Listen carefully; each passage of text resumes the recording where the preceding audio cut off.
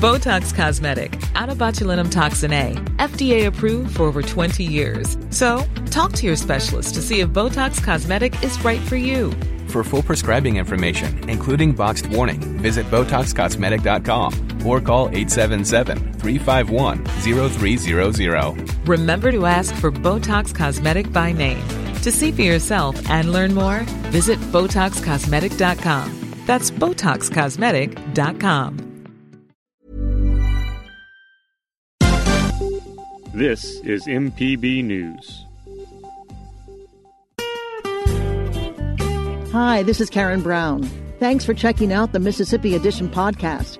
If you like what you hear, click subscribe, hit like, or leave us a comment if your app has that feature. Then find other MPB podcasts by searching MPB Think Radio on your favorite podcasting platform. Thanks.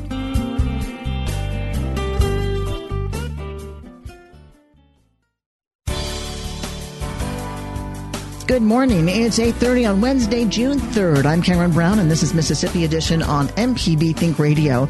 On today's show, the young hurricane season is off to a fast start. We take a closer look at what Mississippians can expect from Tropical Storm Cristobal. Then, as tensions over the extrajudicial policing of people of color mount, the state's Attorney General dismisses a 2015 case involving the shooting of a black Columbus man. We talked to the district attorney who sent the case to the state.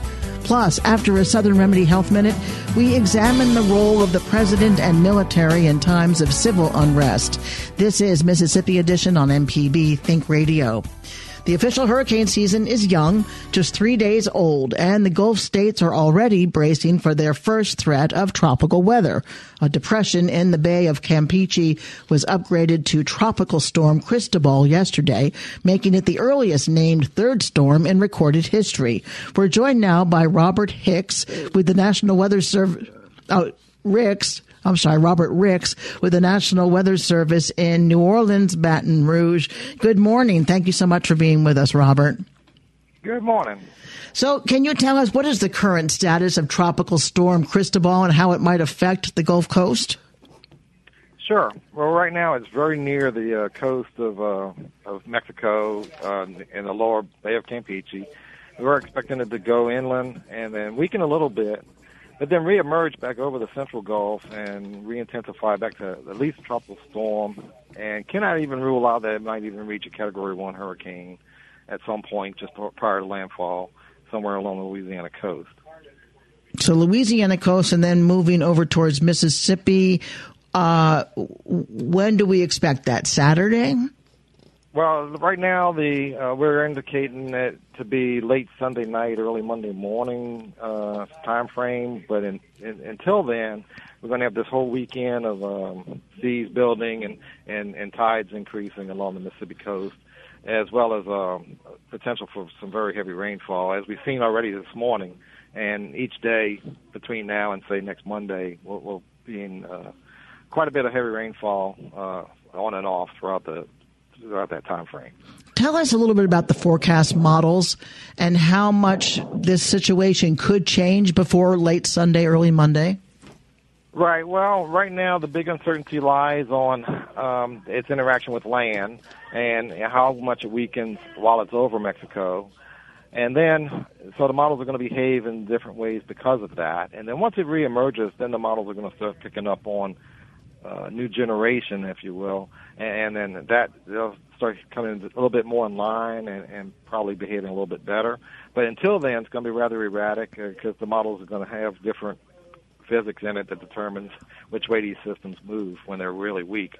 Once it gets a little more developed over the central Gulf, then I think the models will lock in and have a better handle on things. So here we are, day 3 of hurricane season. Is it unusual to be dealing with tropical weather this early? It can be. However, we've noticed in the past 6 seasons, 5 of the past 6 seasons, we've had early, say, May or early June storms already. Not necessarily in the Gulf, but at least in the Atlantic Basin. So there has been a tendency in recent years, at least in the past decade, for them to start sooner. Is there a reason attributed to that? It could be speculated. Global climate change, phases as far as the El Nino goes. Right now we are not in an El Nino pattern, so that would favor some development, a little easier development. And the overall pattern that we're in is also favorable, just generally speaking, the general weather pattern that we're currently under. And does the Gulf temperature have an effect on how strong storms might be? It can. It's more the depth of the hot water. We're looking typically for 80 degrees or higher, and the water temperatures in the Gulf are definitely that. They are higher. And if it's right at shallow and right at the surface, it tends to have a lesser effect. But if it's at some depth, say, if that warm water goes, say, 100 feet down or so into the top of the surface water, then these systems have a better chance of surviving and even intensifying. Which is why I suppose in August we're looking at the better chance because it's a lot hotter in August. Right. The water temperatures typically run closer to 90 degrees out in the middle Gulf, and when you have that, and if it's really deep hot water, well then, it keeps the storms perpetuating, at least maintaining their intensity, if not increasing. Well, we'll keep an eye on it. We know you're keeping an eye on it. Robert Ricks. Yes, we are. With the National Weather Service in New Orleans, Baton Rouge. Thanks so much for being with us. Y'all have a good day. You too. Coming up, as tensions over the extrajudicial policing of people of color mount, the state's attorney general dismisses a 2015 case involving the shooting of a black Columbus man. We talked to the district attorney who sent the case to the state.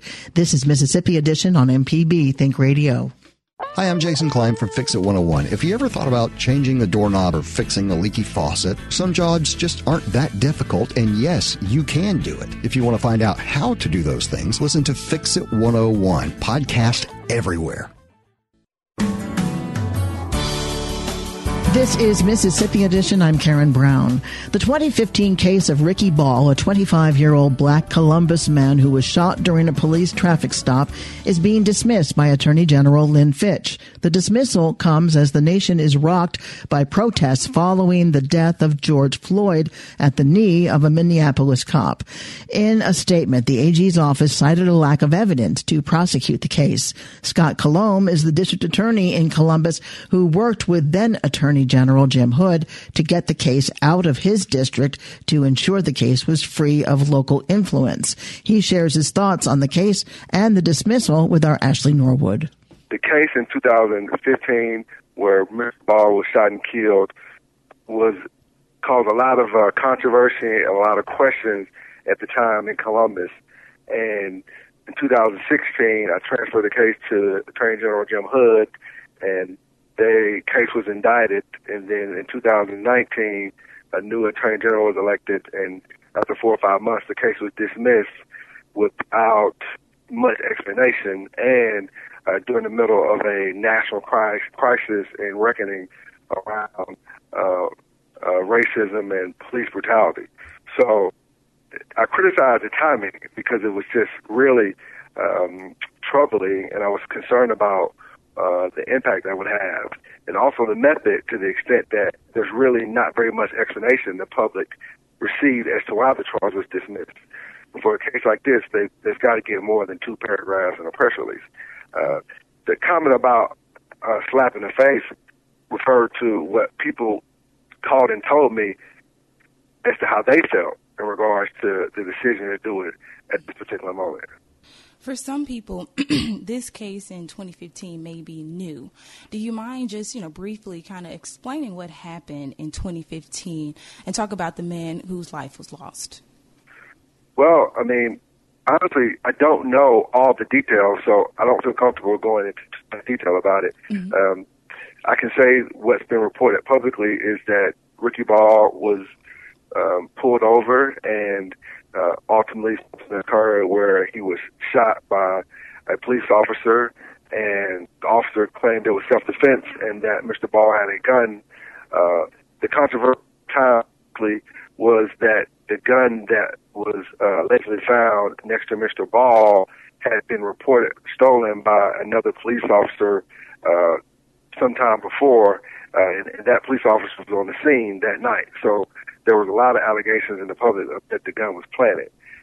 Now, once the case was turned over to the turned over to the Attorney General's office, I really didn't have an opportunity to go through it in the detail necessary to determine whether the shooting is justifiable or not. And not one time have I criticized the actual decision to dismiss the case because I haven't had a chance to review facts and evidence and apply it to the law, and there may be an ethical reason why they dismissed the charge. My criticism has been about the timing of the dismissal and the way it was done. With all the rumors and all the gossip and all the suspicion around that shooting back in 2015, to dismiss the case with a 2-paragraph press release and not answer any of those questions, not clearing up any of those rumors and gossip, that really, I was concerned, was going to cause a spark in Columbus, and it did. There have been protests 2 of the last 3 days. They've been peaceful, and I think people's voice is being heard. But as I anticipated when I was told the news, the way it was done was bound to cause distrust, and that's why my next step has been requesting the Attorney General give me, my office, the evidence as soon as possible so that I can reveal it and answer those questions so people can feel like the truth is out there and they can make up their own mind as to whether the decision was proper or not. And how long might that take? When will we know something or hear something back? I talked to a spokesperson for the Attorney General's office yesterday. They assured me that they understood the necessity to get the information to me as quickly as possible. I don't want this to appear as if this is about me as district attorney and Lynn Fitch as Attorney General, because that's not what it's about. What it's about is the manslaughter charge for Ricky Ball and the truth about what happened, about making sure the public has trust in the criminal justice system. It's not personal for me at all. I'm concerned about making sure my community has trust in the criminal justice system, because once this all at some point blows over, I'm going to be the person, and along with other local officials, they're going to have to deal with the distrust. You talked a little bit about thank you for saying that. You talked a little bit about how the community has responded to the decision. Is there anything you want to say to the district you serve about finding the truth about this case, about the protests? Well, I want them to know is that I've committed to doing everything in my power to find out all the evidence in this case and revealing as much of it as I can to the public. I ask them to be patient. I mean, it's been a long time. This case has been lingering for a long time. But the truth matters, and if they'll be patient, we'll get the truth out. And at that point, they'll get to make up their mind for themselves as to whether the shooting was justified or not. And at this point, that's all we can ask for. And you may hear some people say, well, this happened in Columbus. Maybe it's a Columbus issue. But how do you see this affecting our state and even beyond Mississippi, making this a nationwide situation or issue, concern? Anybody paying attention to the news and what's going on in our country knows that the relationship between the African-American community and the police is at a point of crisis. If we don't somehow build trust between African-Americans and the police, where African-Americans can feel that they aren't systematically discriminated against, systematically subject to different treatment when it comes to use of force, then we're not going to be able to move forward in a positive direction as a country. So the central question of our time is how do we rebuild the trust between those two communities? And I know that there's a lot of people in law enforcement that want to build that trust, but we can't do that by turning a blind eye to what's right in front of us. We build trust by being honest, living in truth, and pursuing justice. And if we do that, then we can live with the results as a country, as a state, and as a community. Scott Colomb is the district attorney for the 16th district, serving the city of Columbus.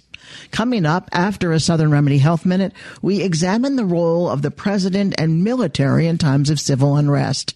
This is Mississippi Edition on MPB Think Radio. No matter if you use an app to start your car or still have a flip phone, Everyday Tech can decipher today's technology for tomorrow's solutions. Subscribe now to the podcast using any podcast app or the MPB Public Media app. I'm Dr. Jimmy Stewart, professor of pediatrics and internal medicine at the University of Mississippi Medical Center, and this is a Southern Remedy Health Minute.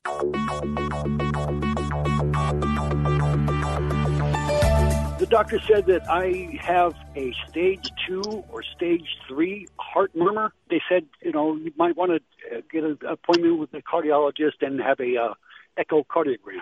Are heart murmurs, are they really serious? There are 4 valves in the heart, and those valves normally make some sounds. A murmur is an extra sound. It's really caused by turbulent blood flow most of the time. The blood flowing through the heart is sort of like water flowing through a hose in your yard if you're watering. And if you kink that hose, it makes an extra sound, right? So it's that turbulent flow of the blood going through our heart that causes the murmur. Many murmurs are benign. They don't cause any problems. They typically occur in much younger individuals. It's very common in pediatric age ranges. As we get older, it's less common that those are benign and that they need to be investigated just to make sure that it's not something that we need to monitor or is more serious that would require some intervention. Most of the problem does occur in the valves, either with them being leaky or you have a valve that closes up over time from calcification. The leaky valve and the narrow valve, it has to be watched over time. It can lead to things like heart failure. It can certainly put you at risk for damage to your heart as well as damage to the rest of your body just because the heart pushes blood through it. We have a grading system of murmurs. 2 is a soft murmur. It's a little bit less intensity. 3 is one that's probably the loudest you can hear without feeling it. And you can feel these, just the vibrations on the chest. It really depends on where they're hearing that and at what point in the heart cycle that they're hearing it. But the echo is going to tell you the most. It's going to be the best test, really, to determine where that murmur may be coming from, what is causing it, and is it something that, what degree that it's happening? Is it something that you need to do something else about? For more health tips and medical information, listen to Southern Remedy each weekday morning at 11 on MPB Think Radio. This is MPB Think Radio. Mississippi is our mission.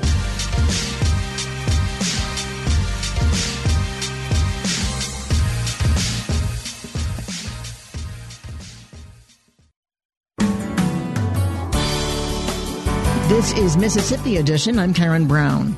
As protests ripple throughout the nation, President Donald Trump is urging governors to crack down on demonstrations by dominating the streets. In a prepared statement Monday evening, he threatened force of the United States military if displays of arson and looting continue. Matt Steffi is a professor of constitutional law at Mississippi College School of Law. He joins us to discuss the role of the president, the military, and the Insurrection Act in times of civil unrest. The Insurrection Act in its current form dates back to 1807. And what it does is it empowers the U.S. president to call into service both the armed forces and the National Guard in 3 different sets of circumstances. The first and by far the most common is when requested by a state to assist, for lack of a better word, an insurrection, whatever that actually means. And so it allows the president to respond to the call of a state to provide assistance, which the president can do by sending in military troops or, more commonly, by federalizing and taking command of the National Guard. As I understand, the last time it was used was after the police officers were acquitted in the Rodney King beating? That's correct. Well, that's right. The L.A. riots was the last time it was used back in 1992. At the time, both the California Army National Guard and the U.S. military were called into service in addition to federal law enforcement agencies. Does the President of the United States have the authority to send in U.S. military into states where the governor does not want their presence? Yes, although it's quite unusual. The last time that happened was in 1963 to enforce desegregation orders on Alabama public schools. The time before that, the Ole Miss riot of 1962. So The president does have that authority, although that is most presidents have been reluctant to turn to that authority, and it's been considerably less frequent. The president's permitted to do that in two circumstances. One is when it's impractical to enforce the law due to an insurrection, or in the third category is to address an insurrection, domestic violence, or some unlawful conspiracy to deprive people of their constitutionally protected rights. Tell me this, if the military was dispatched, and as I understand it, the President of the United States has oversight of the military, whereas some of the protesters are protesting against the actions or inactions of President Trump. So it seems there would be a conflict of interest. Who gives the orders? Well, the president ultimately would give the orders through his military commanders. And there are what I would call tension in the president or in any law enforcement effort here, because there is a need to, on the one hand, protect citizens and their property against violent protests, against what is otherwise criminal destruction of property or injury to person. On the other hand, the president and others have a constitutional duty to protect lawful and peaceful protests. And we saw a bit of that tension with the president's trip to the Episcopal Cathedral in Washington, in which there were non-lethal or less lethal elements of force used against what were otherwise peaceful protesters who were still protesting before the curfew. And I think that underscores the tension you're talking about. Normally, you would imagine the role of law enforcement to try to provide a presence to deter violent, lawless protests on the one hand, while protecting lawful, peaceful protests on the other. And because the president is commander-in-chief of the National Guard there in Washington, it gave us a little bit of an insight about perhaps the president's approach to these circumstances. Is it unusual for any president to go to the Insurrection Act because it escalates, it has the potential to escalate violence as opposed to de-escalate violence? Well, anytime you introduce more lethal force, there's a potential to escalate violence. Anytime you add more force, it's by definition an escalation. But I do think the reason that looking to the Insurrection Act is a last, not first resort. It has happened exactly twice since 1968, because it reflects an unfortunate circumstance and represents a potentially unfortunate escalation, turning what starts off as protest, the protests get out of hand into some elements of rioting, and to turn it into a domestic military situation is an unfortunate term, really by any measure. Matt Steffi is a professor of law at Mississippi College School of Law. Thank you so much, Matt. It's always my pleasure, Karen. This has been Mississippi Edition on MPB Think Radio. Thanks for listening to the Mississippi Edition podcast from MPB News and MPB Think Radio. Don't forget to subscribe if you haven't already, and if your app lets you, leave a comment or review. We really do appreciate it. Remember, you can always get in touch with MPB News on Facebook and Twitter, and fresh episodes of the podcast are posted every weekday morning. I'm Karen Brown. Thanks for listening. This is Mississippi Edition from MPB Think Radio.